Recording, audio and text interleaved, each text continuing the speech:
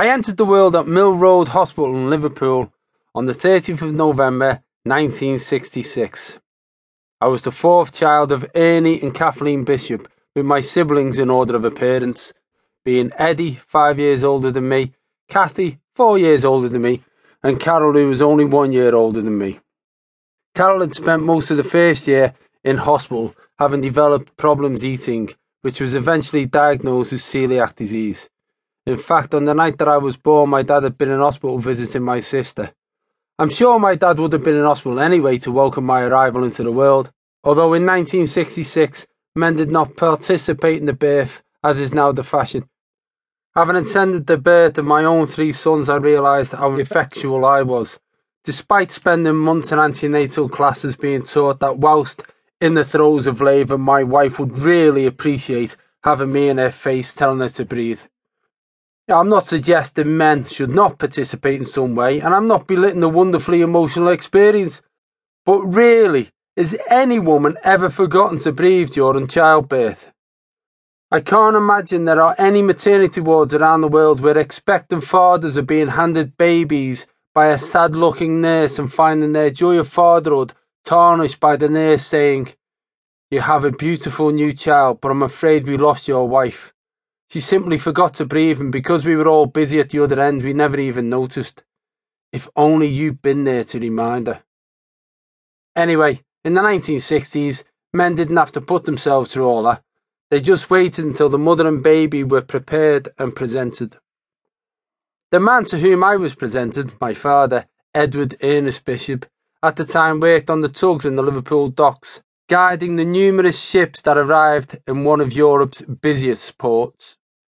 Liverpool in the 1960s was said to be the place where it was all happening, but for my mum and dad, the swinging 60s basically involved getting married and having kids.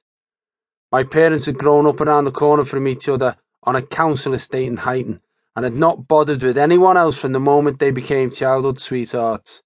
My mum still has a birthday card that my dad gave her for her 15th birthday, which I think is a beautiful thing, and something I know won't happen in the future, as the practice of writing cards is coming to an end. I can't imagine young girls of today keeping text messages or Facebook posts sent to them by their current boyfriends.